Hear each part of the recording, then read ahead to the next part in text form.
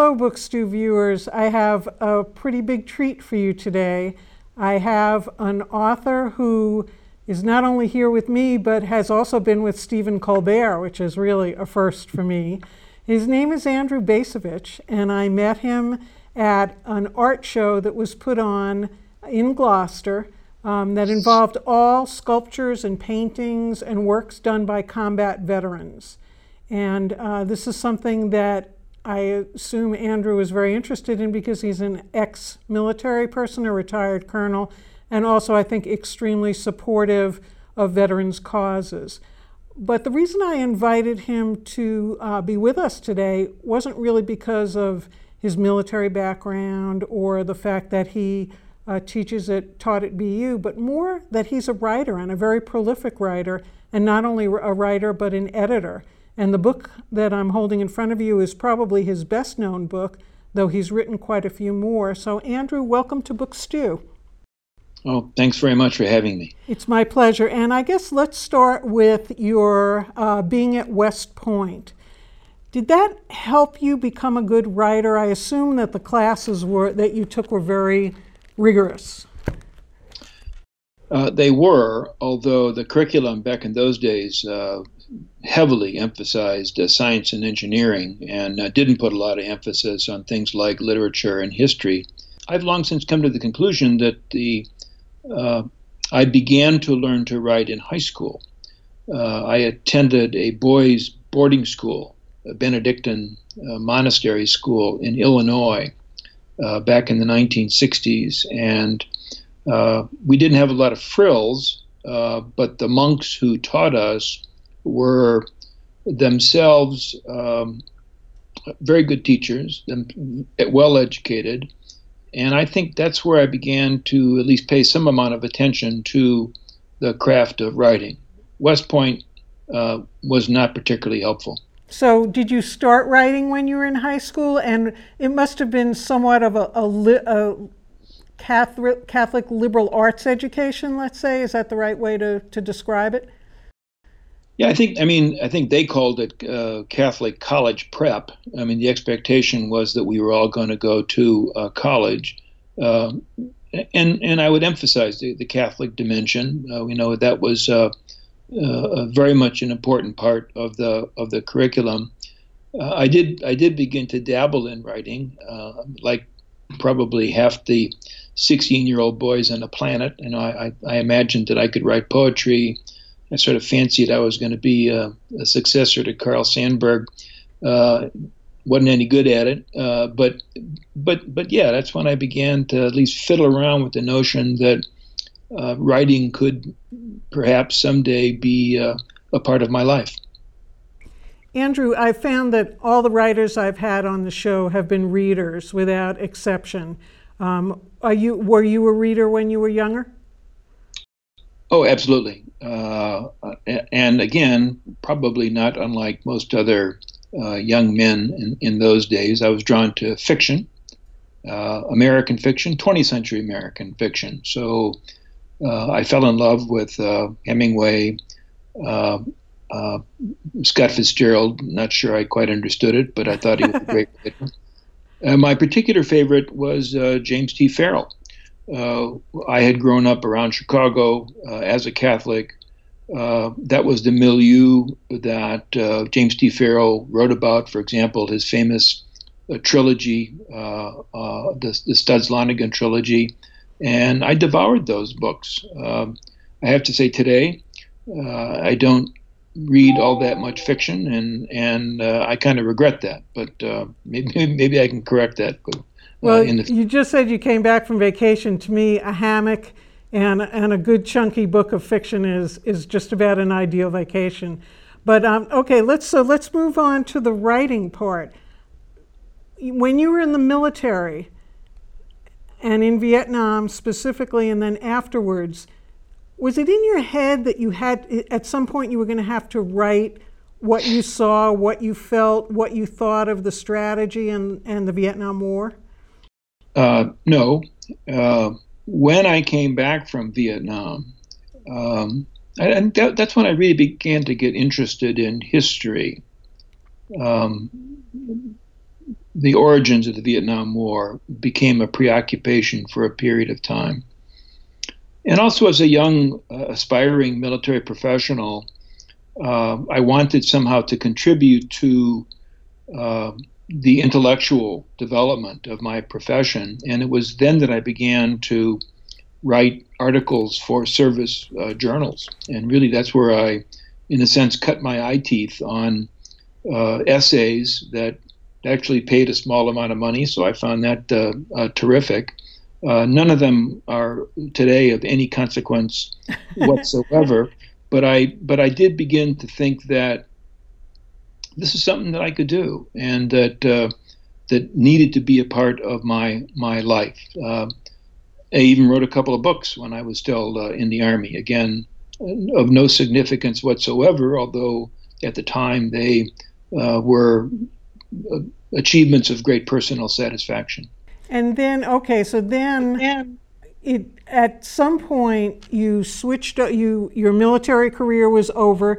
Did you think then about going into writing and teaching? And did you become a historian before you became a professor? Well, I had the Army had sent me to graduate school to study history, and so I got my PhD at Princeton while I was still on active duty. I didn't really, at the time, think that I would become a professional historian. It was just a degree I wanted to get just for personal satisfaction. When I got out of the Army, however, and at this point I'm married, we got 4 kids, there's bills to pay, and I needed to find work to do that would both enable me to support my family and also, ideally, provide a source of satisfaction. So it wasn't as a result of any grand plan, but I was able to find my way into academic life, initially down in Washington, but more importantly, beginning in 1998 at Boston University. And the bonus of becoming a full-time academic, particularly at a research university like BU, is that I was expected to write. I was expected to produce scholarly works, which I think I tried to do, but I was also drawn to the possibility of trying to write for a broader audience and to participate in some of the issues of the day that seemed important to me. And those tended to revolve around the post-Cold War direction of U.S. foreign policy, U.S. military policy, and civil-military relations. And yet I do see, as I Google you and do my own research into your background, I find a lot of interest in philosophy, and especially in Reinhold Niebuhr. I hope I said it correctly. You wrote an introduction to one of his books and actually kind of resurrected it from the dead, a book that had been written in 1952. So not only are you writing your own books, and some books I assume that are used as textbooks, some that are more, as you say, for a more general audience, but this kind of branch off, which may not be a branch off after all, was really fascinating to me. Can you tell me a little bit about that? Well, again, I wouldn't want to suggest that this was part of some grand plan, but I think as I transitioned from the Army into civilian academic life, I guess I confronted the question, well, where do I stand? And what do I believe? And I started to cast about for earlier writers who could help me come to an answer to that question. And Reinhold Niebuhr was one of those writers, somebody who has influenced me tremendously, but he wasn't the only one. It was, C. Wright Mills, Charles Beard, William Appleman Williams, and a variety of others. People that I discovered fairly late in my life, but who had said things in print that resonated with me and seemed to provide insights that were directly applicable to the predicaments that we were facing in this post-Cold War era. Did you also teach many classes and sections at BU? Yeah, I mean, the teaching load at BU, as at most other research universities, was basically 2 courses each semester. That's what I did, a mix of undergraduates and graduate students. I enjoyed the undergraduates more, I think, than the graduate students because they didn't know much. So they were the unmolded clay as opposed to the semi-molded clay. I mean, they were the vessels that weren't quite empty, were close to empty. It wasn't that I fancied that I was molding, but I hoped that I was providing them with some knowledge that would contribute to their own personal development, their own intellectual growth. So I don't think I was a great teacher. I mean, I enjoyed it. One of the things about one of the great gifts of academic life is that you actually have quite a bit of time on your own to do your own work. Summers were, we didn't have classes in the summertime, and even when classes are in session, if you were efficient about it, you could carve out a certain amount of time to do your own work. So I was working on books, but I also made an effort to try to write shorter pieces for broader audiences, book reviews and op-eds and that kind of a thing. I don't know that any of that made any significant impact, but those were challenges that I enjoyed. I mean, I enjoyed trying to become a better writer, trying to be able to fashion an argument that was persuasive, that would be expressed concisely, perhaps with a certain amount of style and wit. Again, I'm not one to judge how successful I was, but that became important to me. And even though I no longer teach because I retired from BU, that's still how I spend my days, working on books, working on essays, working on reviews. And it's been a source of great satisfaction. Well, you have always described yourself as a conservative, but in my research, I did find one article that you wrote in a journal called the New Left Journal. Have your political views shifted a great deal? I was thinking about the difference between and all the commander-in-chiefs we've been through since you've been alive, and you're speaking about in breach of trust especially the difference between civilian soldiers, which would be who was called up in World War II, who was drafted for Vietnam, and the army that we have now. But your consistent theme in breach of trust would seem to be just the inevitability of war, how we never seem to be able to get out of the big muddy, as they sang to Lyndon Johnson. Do you feel that anything has changed or improved? Well,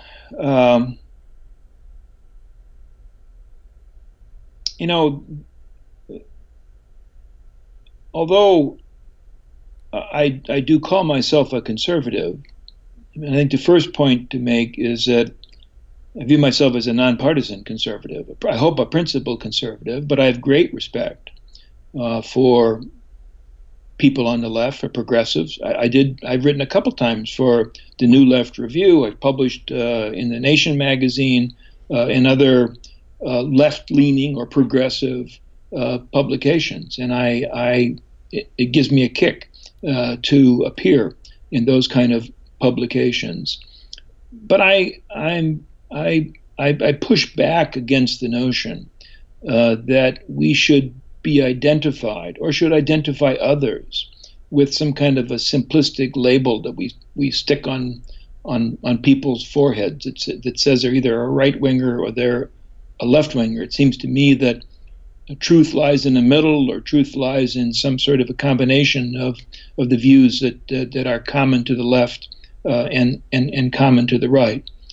And I think your question about war and particularly about more specifically civil military relations, is a good example of an issue where left-right differences are artificial, phony even, and that there be a left-right conversation on these matters, on why it is that we find ourselves more or less permanently at war. Believe me, it's not simply the fault of the right that is the case. And we also need a conversation about the relationship between ourselves and soldiers, the military, which I think reeks with dishonesty and fraudulence. So a lot of my writing, not all of it by any means, a lot of my writing has attempted to get at some of those issues.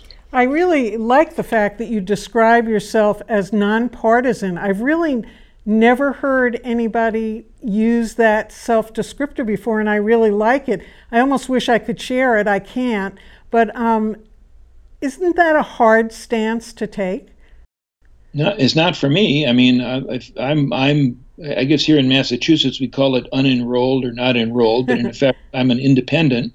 I'm not in any way affiliated with either party. I don't think I'm alone in that. If I'm not mistaken, on a national basis, roughly a third of the electorate these days considers themselves independents. The number of people who are willing to stand up and say, I'm a Republican or I'm a Democrat, I think actually has been dwindling over time. Right, I understand that. And I guess I was thinking of partisan as not as being a Democrat or a Republican, because I'm also unenrolled, but more ideologically, I fall very, very much on one side, and my viewers know, and it's no secret. So, well, I mean, I would be the last person in the world to question your views, but from my point of view, if we think about issues related to foreign policy, if we think about issues related to social justice, if we think about issues related to morality, I think there is wisdom on the left and there is wisdom on the right. And again, simply from my point of view, to insist that all the wisdom is on one side and that the other people are the enemy, I don't think that gets us very far. Well, I have to say you're a much better man than I, Gunga Din, because I tend to hit one side particularly. But speaking of sides, I'm going to ask you if you ever at BU worked with, met Howard Zinn. I met him once, actually. He'd already left BU by the time I got there. He'd retired. We appeared on a television program together once. That was actually the only time that I was able to meet him. But he was a very impressive guy and certainly a very distinguished and influential scholar. I kind of regret that I wasn't able to get to know him better. It's funny. I feel silly asking you because in a way it's like saying, oh, you were in the Army, Andrew. Do you know my uncle? He was in the Army. I mean, BU is a very big place. But I think there's a certain amount of intelligence and intellectual courage that you both share. So, I was hoping that you would have gravitated together. You cut out a little bit. I didn't hear your uncle's name. Oh, so actually my father was in the Navy, so I'm not even going to mention that. There were a couple more questions I wanted to ask you quickly. One was actually in breach of trust, in the very opening, in the prologue, you mention a patriotic occurrence at Fenway Park with flyovers, jets, and everything. And it was very evocative. And what it really put me in mind of was a book of fiction called Billy Lynn's Long Halftime Walk by Ben Fountain. It was also made into a kind of crappy movie. Did you read the book? Absolutely, a great book. Totally a great book.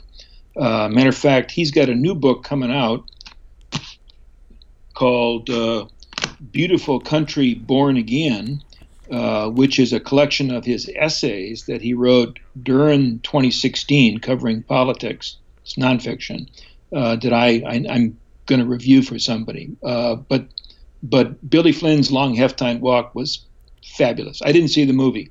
Don't. It was awful. The novel was both, I think, quite moving and also hysterically funny. I think he caught that age so perfectly, that, you know, Absolutely. 19, 20-year-old, just kind of like a new hatched chick, but being besieged from all sides by ridiculousness. He also caught the predicament of soldiers who are being used and manipulated for nefarious purposes, to put it quite bluntly. And I thought it was just simply a brilliant piece of work. I do too. Now I have one more question for you about your upcoming book. You have the very intriguingly named Twilight of the American Century coming out in November. Can you tell us a little bit about that? Well, it's a collection of my 9/11. Not everything. It's a selection, and I was flattered when Notre Dame Press came and asked me if I would put something together for them, and I did. So it covers much of what we have been talking about. There are essays about some of these writers and intellectuals that have influenced me. Some that I loathe as well. It also spells out some of my concerns about the misuse of American military power, about the fraudulence of American civil military relations. So I hope people will take a look at it. And in a way, in one volume, it kind of is a survey of things that I have been thinking about and writing about over roughly the past 20 years. Do you have, I'm glad to hear it'll be kind of a summing up, not that I want to think that your career is going to be over, but do you have another big book like Breach of Trust in you? Well, it's not going to be big in terms of length, but it's big, I guess, in terms of breadth. But I'm working on a book that basically is going to try to answer the question how we got Trump. And the sort of the one line, I guess, explanation is we got Trump because when the Cold War ended, bought into a bunch of really stupid ideas that didn't play out well, that ended up hurting a lot of people, leaving a lot of people out. And when 2016 rolled around, those people, in their disgust for the establishment, elected somebody president who is utterly, totally, and completely unqualified for the position. So that's the argument I'm going to try to make in this project that's going on now. I sense that your argument will find a lot of support, especially since we are actually taping this the day after Trump's return from Helsinki. Yeah. All right, well, I want to really thank you for joining me on Book Stew. I'm looking forward to reading some more of your books, and I think you must be a very happy man to have been able to combine your love of history, your knowledge of the military, and your ability to write so well that I just wanted to show you. These are all my pink stickies and how impressed I was with so much of what you said in Breach of Trust, and that's only one book. So thank you again, Andrew Bacevich, for being with us today on Book Stew. Thanks a lot. And viewers, I have to confess that Andrew is the guest who made me actually a little bit intimidated. And I was talking to my mother and I said, I'm having a guest on who just is so smart that he scares me. And my mother said, you've never been intimidated by anybody in your life. Go get him. So I hope you feel that I did, and I hope you thought it was an enjoyable and really good conversation for half an hour. Thanks, and have a good night.